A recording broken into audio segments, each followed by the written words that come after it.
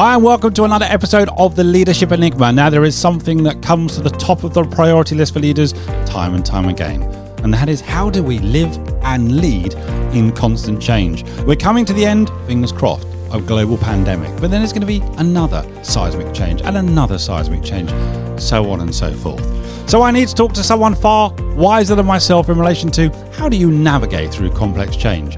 So come back to me just after this, where I'll be talking to the wonderful Peter Sursi, who's the former head of talent acquisition, now head of finance modernization for the iconic FBI, Federal Bureau of Investigation. Come back to me just after this. During constant change, your leadership has never been more important to create a better and more inclusive world. You're listening to The Leadership Enigma, a podcast for the insatiably curious to explore the power of human-centered leadership to create real momentum for positive and sustainable change. Whether you're an entrepreneur, business owner, or corporate executive, each week we speak to global experts, academics, rising stars, ambitious upstarts, and disruptors as we discover that success leaves clues. Now, here's your host, Adam Pacifico. Warm welcome to Peter Sursi. How are you? Welcome to the Leadership Enigma. Yeah, thanks, Adam. I appreciate the opportunity to be here. Without a doubt, this is now about the 92nd episode. I think you've got one of the best backgrounds we've had so far from guests. So it's a big thank you for that as well. So I gave you a little bit of an introduction there, and I know you've had an incredibly rich career, former head of talent acquisition, now finance modernization. But just tell the listeners a little bit about your background story.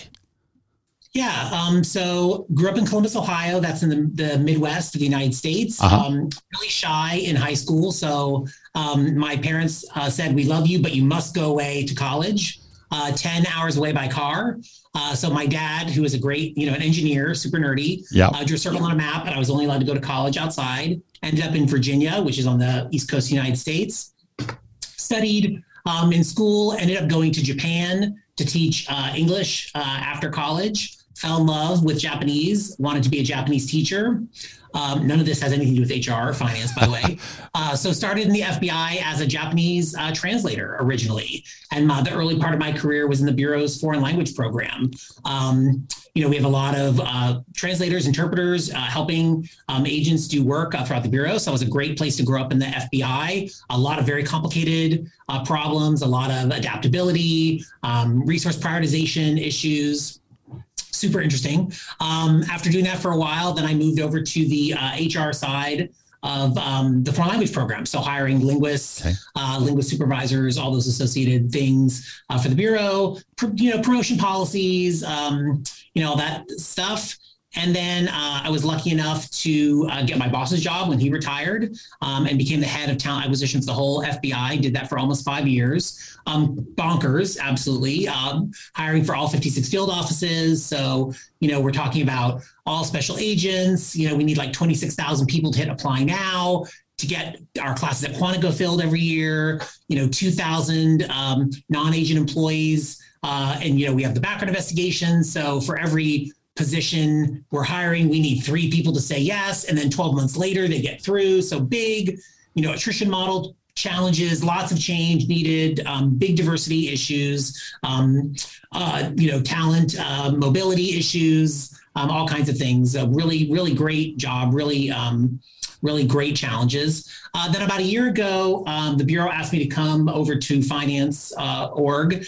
This position had been vacant for a year. It's sort of our modernization team, 200 people scattered around the country. And, I'm not a finance person. I have an MBA, but, not a finance person. But, fundamentally, their problems were people problems. How do we talk to each other? How do we collaborate? How do we mitigate risk?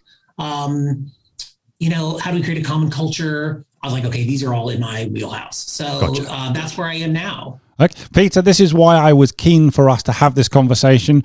You're a people person. You're working with people challenges all the time. I'm just curious, how many languages do you speak? I was a Japanese linguist, so Japanese, although it's pretty rusty right now. And my Spanish is still, really good from high school and college. So it's just those two. Still impressive. Yeah, thanks. All right. Well, let's talk a little about, there are people who may be thinking, hang on, I still don't know that much about the FBI. So could you just give us just a general overview of the size and complexity and reach of the FBI? Yeah. I think, when people think of the FBI, obviously, we have a huge brand and you think of what you've seen on TV and movies and that part is great. But from an organizational point of view, it's about 34,000 people, right, of which 14,000 are special agents. Everybody else are all those other things that organizations need, IT specialists, budget analysts, everything else. We have 56 field offices around the country and about 70 offices overseas, mostly co-located with State Department embassies and working with international law enforcement. Our 56 offices are spread around the United States. Each one handles all of the national security and, federal crime, issues that come up through their area. Headquarters is in Washington, D.C. in the iconic Hoover Building. Yeah. And it's a super interesting, place to work.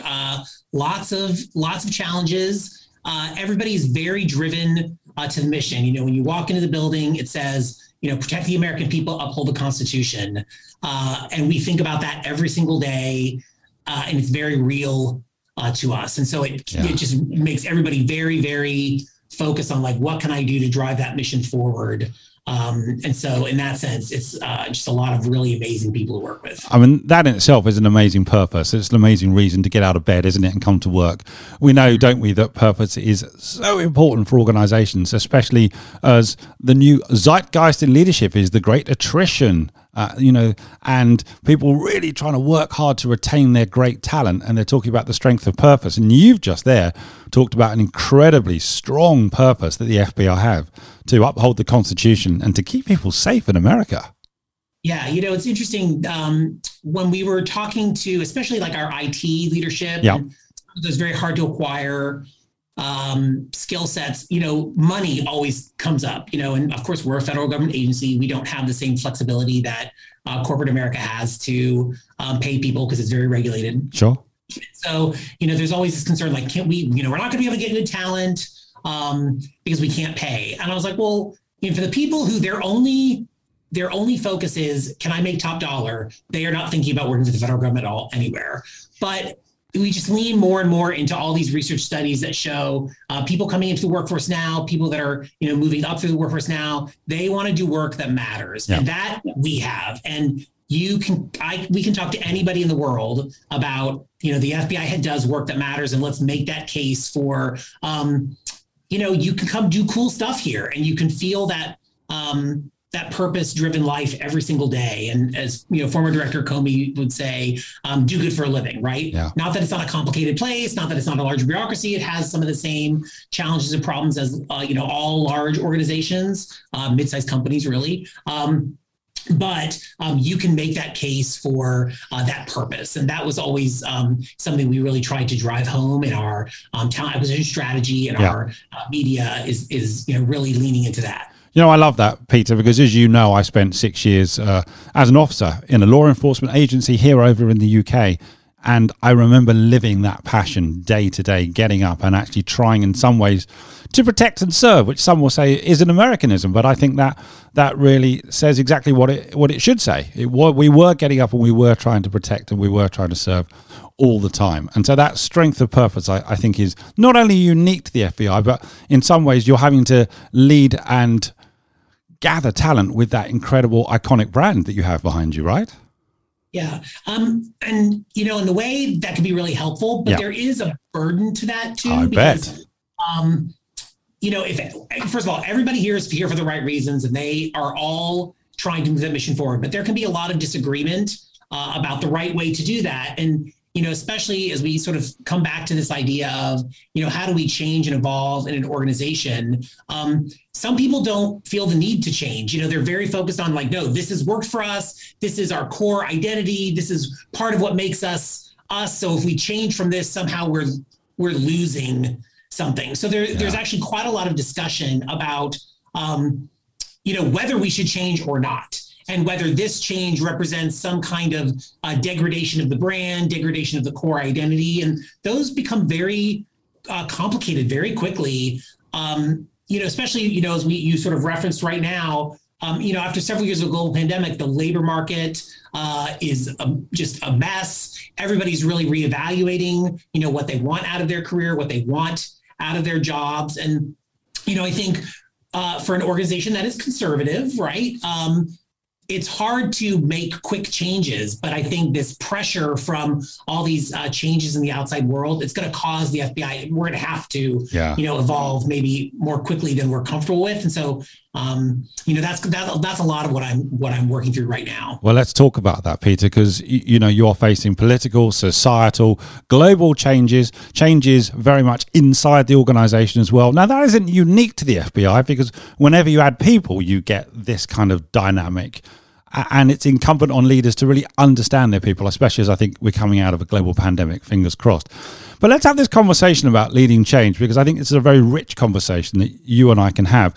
And I want us to go back, because you mentioned something, I think it was the foreign language program. And I wanted to explain to the listeners a little bit about that, because that really is a wonderful example maybe of fear or loss of control. And so let's have that conversation first, because I think leaders need to be aware of this. So tell us about that program. Yeah, sure. So, if you think of what you see on the TV, the FBI guys in the van, outside the warehouse, the bad guys are in the warehouse doing their bad guy stuff. I watch too much TV as well, trust me. Ready to strike. Now imagine all the bad guys are speaking Vietnamese or Urdu, or whatever. Yep. Not all FBI agents speak those languages, or we seize boxes and it's all in Swedish, right? So the Bureau has quite a large number of linguists on staff, translators and interpreters to help. Before 9/11, that was a very decentralized program. Every office hired their own linguists, and there was sort of no rhyme or reason to it. And I was in the program at 9/11, crazy time to be at the FBI. Yeah, okay. But one of the big changes coming out of that was that, hey, huge push for Arabic, obviously another language at the time. We can only be successful if we centralize resources, because there just are never enough resources, top secret cleared, U.S. citizens, high degree of skill in English and, fill in the foreign language. Yes. There are never enough resources. So, we have to focus the resources we have on the highest priorities. And the only way we can do that is from centralization. Gotcha. 100% the right decision. That's how the Bureau's foreign language program still works today. That is how we're successful. So absolutely the right answer. But that was a real difficult change for the Bureau, because you were basically telling all of these executives in New York, Chicago, Miami, Los Angeles, all these offices, hey, the linguists that are sitting at your at the desks in your buildings, they no longer actually belong to you. And even if you have work that they could do, your case might not actually be the most important for them to work on. So, hey, Los Angeles, that Urdu linguist sitting at the desk in your office, I actually might need them to work full time on a higher priority Chicago case, because Chicago doesn't have anybody. And unfortunately, that's how the Bureau is going to be successful, because we're going to work the highest priority case. And when you have the high priority case, you'll get resources from other offices. And again, that's how it all works, and it works really well. But that was a big sense of loss. I bet. And loss of control for those executives. And we fought about it for a long time internally. And I would say it was about sort of a 5-year transition of, every time you have to pull a linguist from the local stuff, somebody would call you and fight about it, and you explain again. The director had made this decision, and I don't agree. Okay, well, but it's director of the FBI, so he gets to call the shots, and that's how it's going to go. Well, there's a hierarchy for a reason, right? Yeah, over and over again, until finally it was like, hey, can we do this instead of that? And I think, that's really a sign of victory when you're leading those organizations through change. If you can try to turn the conversation from, should we change, yes or no? Like, we shouldn't do anything, to we should do something, to like, well, should we do this instead of this? I was like, okay, at least you've moved the conversation. We've acknowledged that change has to happen. Now we can argue about the right way to change. And, should we take path A or path B to move us forward? But at least we're no longer arguing about the need to change. Gotcha. So I always saw that as a victory when we could get there. Okay, so in some ways it's changing that conversation from just should we change, yes or no, to we've got to change now. What option might we proceed with in order for the change to be successful? Am I summarizing that effectively there, Peter? I think so. And I think, it's really important. It's one, I'm kind of glib about it, and you can say, well, the directors, we had to, so we do. And of course that is true. And in every company, there's going to be a CEO or, board of directors or, whatever have you, that is articulating the strategy, articulating how the organization, the company needs to evolve. And, it would be very easy to say, well, they said so, therefore we have to do that. But, I think you want people to come with you, don't you? You want people with you on the journey. Yeah. I mean, they're all human. And there's this emotionality that we face when we're trying to lead people through change. And, for an organization like the FBI, very mission oriented, very driven people who want to be successful, when they hear something is changing, what they really feel is, you're telling me that the chance of me failing has now skyrocketed because I'm no longer in control of my own success. And so that is a very powerful motivator to resist change. One thing I talk to my own team about is, when you're talking to, people that you require, you need their help, you need their collaboration to work on whatever project it is, really focus the initial part on, hey, I'm here to make you successful. We're going to work together and we're going to be successful. I'm stating that front. We will work through it. We will get through it. It's not going to be a problem. We're going to be successful. We're going to talk about how we're going to evolve. I like to talk about evolution instead of change. I think that's less threatening to people. But I always try to say, focus on, no matter what happens, we are going to ensure that you are successful, and just try to start with that up front. So there are so many, I think, great learning nuggets coming out of this. One of them is to recognize that when you're going through that change or that evolution, as you describe it, there is that fear or sense of loss or control that may come from people. And also there's an element I picked up in a conversation we had a while ago that actually sometimes is there a loss of identity as well with some people. These are all powerful emotions, aren't they, that would in some ways be an anchor for change. That's a great point. I think, it sort of depends on your organization and sort of what history you have, right? So, for example, in our organization, you might have things that agents traditionally did that now you're going to take away from them and have somebody else do because it's more efficient to do that. Well, no matter what task you think most people don't want to do, somebody loves that task and they feel very comfortable doing that task. And there are parts of their job they're uncomfortable doing. So what do they want to do? They want to hold on to the things that they feel very confident about, right? So if you take that away, sometimes that can be a loss of control. Also for us, we have people that stay in the FBI for a very long time. And so everything that changes, if you're going to move, like right now, we're modernizing some of our finance processes. Yep. And so we're moving from, system A to this new system B. It's absolutely time. Technology's moved on. It's the right time. But half of the team I'm working with was literally here when we built system A 10 years ago. And so they worked really hard to put system A in place. It's so much better than what they had before. And, if we're not careful, there's a sense that you're destroying 10 years of their life, right? 10 years of their hard work and effort. Or just dismissing it in some ways. You're throwing it out. And, it's hard because we have very new employees that came in last year. They're like, oh, system A is terrible. Why are we using it? And, what I always tell people is it is both true that the quote unquote old system we have now that we're trying to move away from might actually be light years better than what came before it, but still objectively be terrible when you're comparing it to how technology has changed in the world outside, right? So those things can be true at the same time. And I think you have to recognize that very, very tenured employees will see it as, this loss of something they worked for, or you're destroying something. Whereas the new people coming in are very frustrated because they're like, why are we dealing with this dinosaur of an IT system or this old process? They don't understand what came before. They have no context. And so there's this tension that exists between employees because now they're both mad at the other, but they don't really even know why they're mad. So really, if we fundamentally get back to, people are people and people are complicated, you really have to hone in on the sense of loss for the people who are feeling loss and just acknowledge that there is some grief that they're feeling and just allow them to have that. And that is real for them.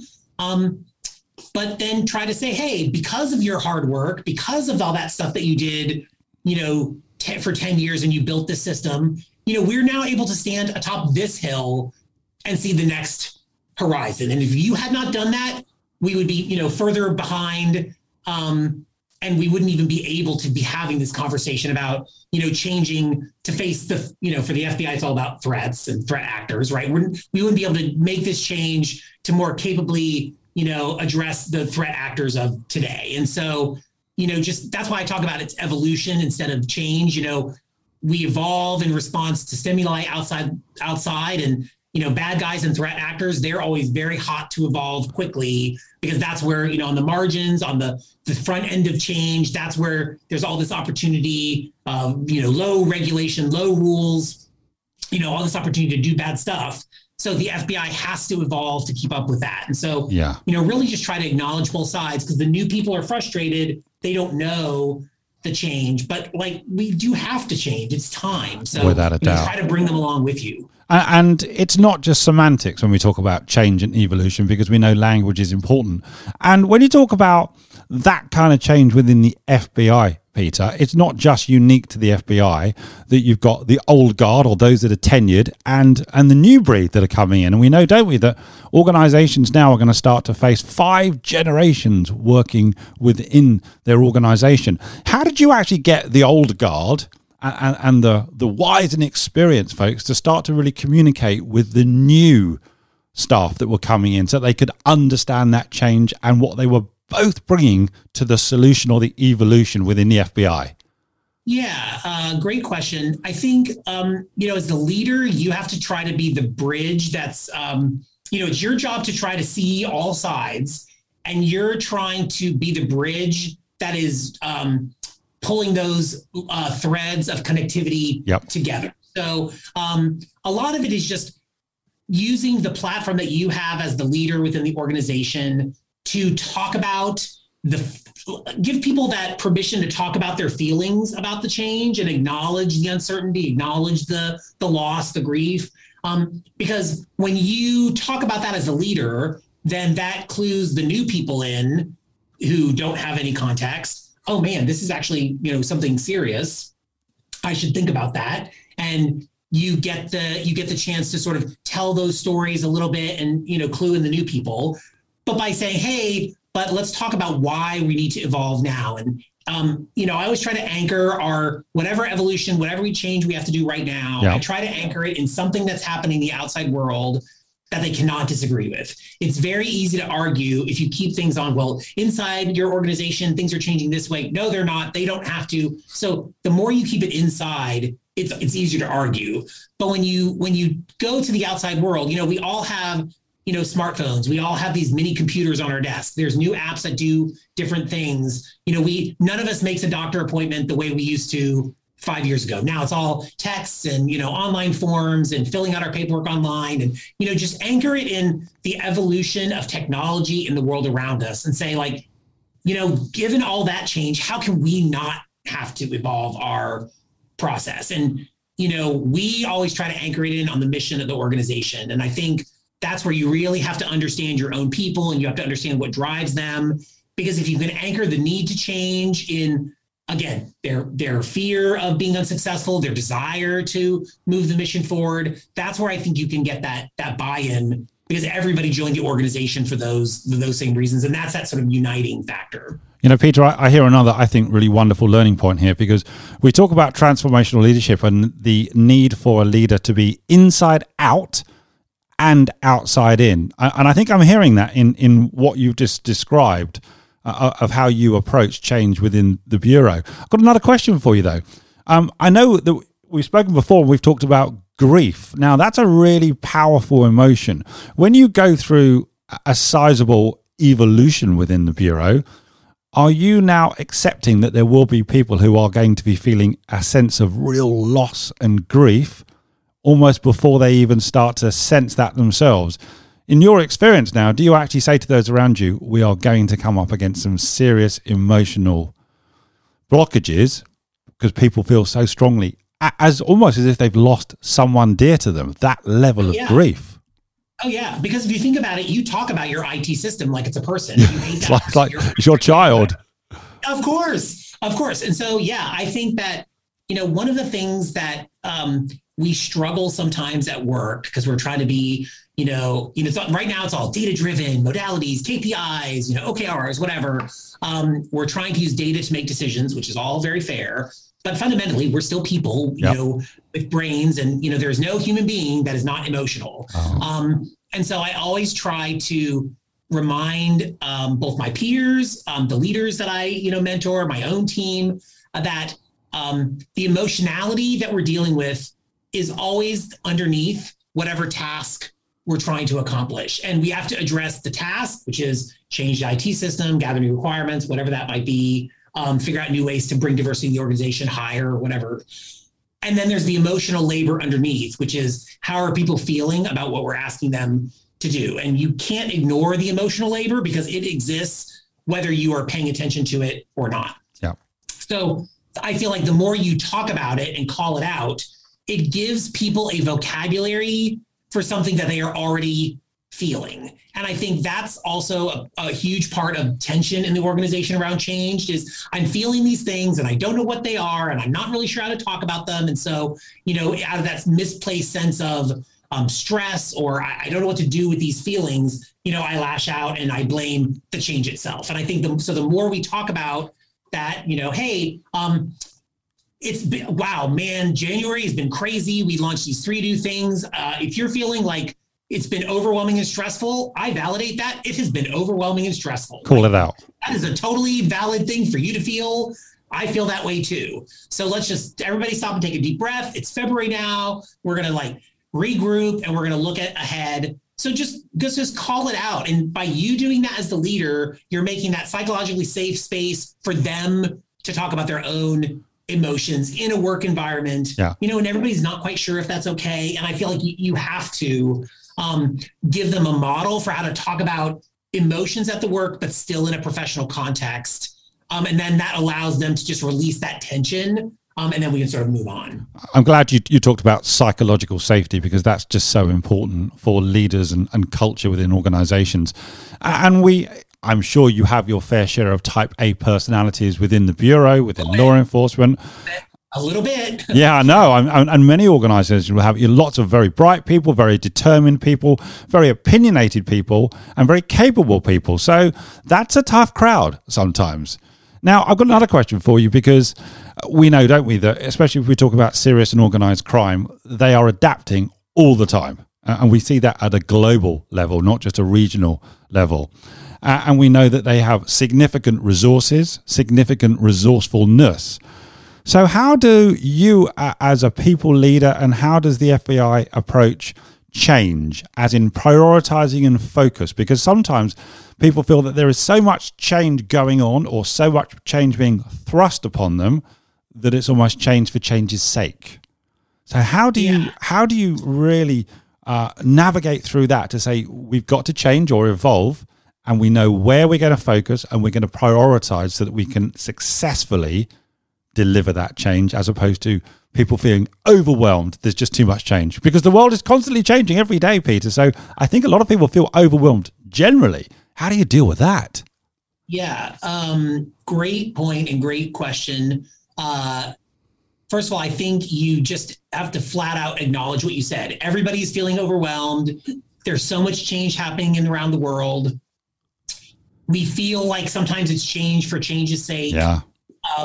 You have to acknowledge that that's how people are feeling. And if you are feeling that way sometimes too, just say that. Then I think it's really important to address the why are we changing or evolving? It's not just change for change's sake. And I think that's where it's just super critical, again, to understand the drivers within your organization. So, for example, going back a couple of years when I was in the head of talent acquisition, we were going through a lot of changes because we knew that we needed to bring more diversity into the special agent ranks. The diversity of the United States population is going one direction and the diversity of the special agent ranks is going in the exact opposite direction. And let's be fair, this is a challenge for many leaders in many organizations all over the world right now. Of course. So when we first started to talk about the need for diversity, that just sort of fell flat because, of course, everybody's like, no, our process works. And why would we change it? It doesn't really matter. We want the best people, of course, the things that everybody always says. Yeah. And so after talking a lot about it internally, we started to reframe that conversation as our lack of diversity is an operational risk for the FBI, because operational risk is the language that we understand. Everything is about risk factors and operational success. And the minute we said, hey, our lack of diversity is going to, manifest in potential failure of operations because those are victims we can't comfort, sources we struggle to develop, populations that we don't understand. Man, that is like the light bulb went off and everybody's like, oh my God, operation, this is like a crisis. I'm like, yes, it is. And so I think you have to really understand, like, how do you get at the right angle for your group, your organization, your company? And that's going to be different for each group, but like, how do you find the magic, language that's going to make it the need to change very real to them. Yeah. And then I think you have to make that space where you protect your employees who are trying to drive that change from the tyranny of like the day-to-day, like what I call the tyranny of the inbox, right? Like there's just so much. The tyranny of the no. I had a wonderful Rear Admiral from the US Navy who I think used that phrase, the tyranny of the no. Yeah. Yeah. So there's that, and just that tactical urgency of like, there's so much coming in day to day. It's hard to create that space around you to take a deep breath and think about like, okay, what do I need to do to drive this strategic change? So you as the leader have to make that space for them, right? You have to say, hey, if your responsiveness is a little less on this, and these are the parameters around what's acceptable and not, I want you to take, time out. Every month we're going to talk about this, initiative. Every 2 weeks we're going to meet, whatever it is. Yeah.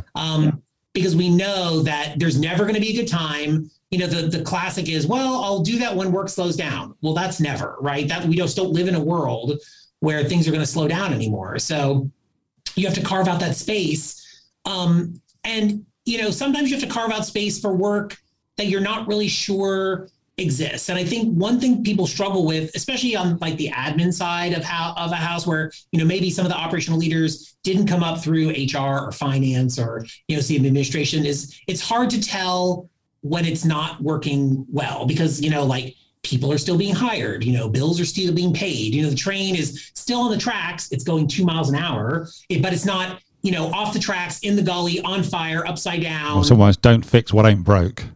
Yeah, right. But I'm like, but how do you know it's not broken? You don't know it. You don't know it well enough to know that the train could be going 50 miles an hour, right?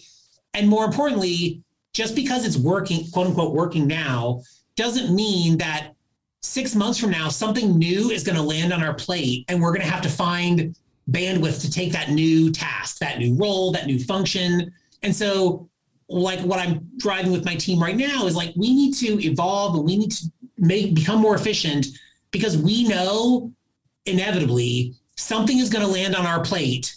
We just don't know what it is, but we got to create some bandwidth for it now. So that when it does land, it's not like, oh my gosh, now we're all working at 130% capacity and we need to scramble and figure out how we're going to do it like that. You need to just be looking at how can you become more efficient? How can you, really ask yourself, do we need to do this? Is this the best use of our time? And create that space, and everybody I think is always concerned about like, oh, are you just creating that space because you want to lower costs and get rid of people? And I mean, I'm not saying there aren't leaders that are going to do that. I think that's very short-sighted. To me, I'm trying to, make space because I know we're going to get more work later. And I don't want you to be overwhelmed then. I want us to have that space to take that work, even if we're not really sure what it is. Again, so many learning points coming out of this. I'm hearing the need for proactivity, not just being reactive to something. And I think that's so important in a criminal justice and law enforcement sector. But I'm also hearing that balance between the internal and joining it with the external. So when you talked about the need for diversity within the Bureau, which is a need in so many organizations, you linked it to the Bureau's ability to actually lead investigations and serve the community to the best of their ability. And as soon as those two dots were joined, maybe some of the barriers came down. And again, I'm summarizing, Peter, but how am I doing with that? Yeah. And I think that worked really well for us. And we were able to, and it took a lot of work. We overhauled our special agent application down to studs. We rebuilt it all. We looked at all the data. Now that's where you go to the data, right? Where are people getting stuck? Where are people falling out of the process and why? We were successfully able to increase our minority applicants, our female applicants, to some, good levels, not where the American people are, but better than they ever had been before. And I think that, again, once people get it, like once you hit the right angle, the right message, then you are no longer the only person trying to drive that change. So instead of us going to meetings and saying, hey, lack of diversity is an operational risk, I want you to think about this. After a couple of months, we would go into a meeting and somebody would be like, hey, before you get started, we got to talk about, hey, this lack of diversity is an operational risk. What can you do to help us with that? And we're like, oh, we've won, right? Like now we're talking again about like how to make that change, not do we do it or not. And so that definitely represents a huge victory. But yeah, I think that's where you talk about joining that outside and inside, just really making sure that you can paint that picture for people, because ultimately people want to be successful. They want to, everybody joined an organization to do something. And, more and more of those studies that come out now, like people coming into work, they want to do work that matters. I think that's, part of why we're seeing this huge turnover, the great resignation, the great reassignment, whatever we want to call it, is because a lot of people are looking at what they're doing and like, this does not matter to me anymore. Like a global pandemic that has killed millions has really forced me to reevaluate my priorities. And this just doesn't matter anymore. So I got to look for something else. So, if we all agree that people want to do work that matters, then you just really want to say, well, then they want to be where they want to be. And if they want to be with you, they want to be successful. So how can we make them successful, and how can we help them be successful by, creating an organization that is going to evolve with them so that they're always going to be successful and not going to be left behind. And again, Peter, I think there are so many nuggets falling out of this. So let me ask a slightly unfair question, possibly. I think we could talk about this for hours, if not days. Would that be fair? Probably not. But What are some of maybe the 2 or 3 top tips that might fall out of this conversation that in your experience you would offer listeners who are leaders maybe in small, medium and large organizations who are about to embark on necessary change for whatever reason? What are kind of the 2 or 3 things that are front of mind for you that you would say to the listeners, just bear in mind the following? Yeah, I would say the 2 top things to me are really make sure you figure out how to talk about the need for change in a way that matters to your organization. Yep. And that's going to be different for everybody, because until you hit that right way to look at it and make it real to your leadership, it's just going to stall. Like there's going to be no sense of urgency. No traction. Right. So definitely figure that out. And then the second thing is just acknowledge people's feelings about it. And we, again, go back to that emotional labor that underpins all tasks. Allow people to feel that sense of loss. It's okay to feel a sense of loss, even if the change is going to be a good one, even if the change is going to be great, even if half the organization is excited about the new change, whatever it's going to be. You can have people feeling lost and people feeling excited about the same event. That's okay, right? That people are complicated. We can hold that complexity in our hands and just get your leadership to talk about that and acknowledge that and give people a safe place to express those feelings and just, let them have that. And then they'll be allowed to, they'll feel like they can move on. Yeah, great openness, transparency. Really, it's cards face up on the table, isn't it? Peter, if people are listening to this thinking they would like to continue in some way the conversation with you and get the benefit of your wisdom, what's the best way for them to connect with you? The best thing would probably be LinkedIn. Okay. I'm quite a lot, and you can find me there. The only other Sursi is my wife. So, it should be pretty easy to find. All right. And if they connect, you'll always put them in touch with you. So that will work, one hopes. My final question to you is this.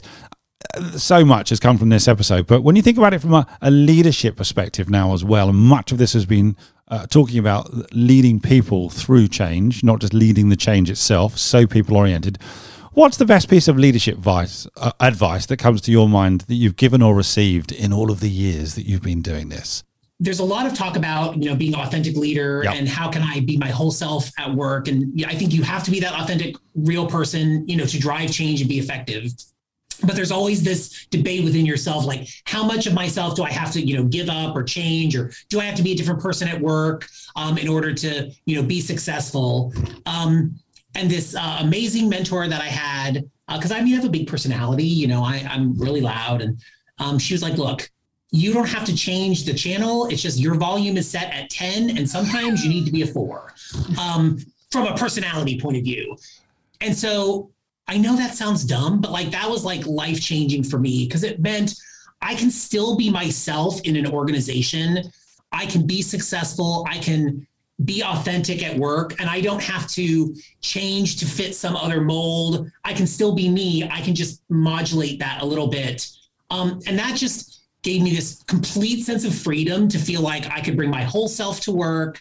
I could really put myself out there. And I think the minute I started doing that, I just was more successful as a leader, because I think people really related to that. Like, man, he's going to tell it like it is, or he's right there with us and he's feeling those things and he's honest about his emotionality. And to me, that was just like this switch that flipped. So that is my best professional advice to leaders is, don't worry that you have to become a different person. Just think about like your personality volume. And like sometimes you have to be a 4 or 6 and you can be a 10 when you're at home. The volume, not the channel. I love that. I think that's a wonderful piece of advice to actually finish up this episode. Peter, you've been a great start. I hope you've enjoyed being a guest on the Leadership Enigma. Yeah, thank you so much. It's been an awesome conversation. Really appreciate it. Big thanks to you and everyone there. Take care. Join us again next week for more tips and strategies on the Leadership Enigma. We'd love to hear your comments on today's show, as well as suggestions for future topics and guests. Get in touch with your host on LinkedIn or our YouTube channel.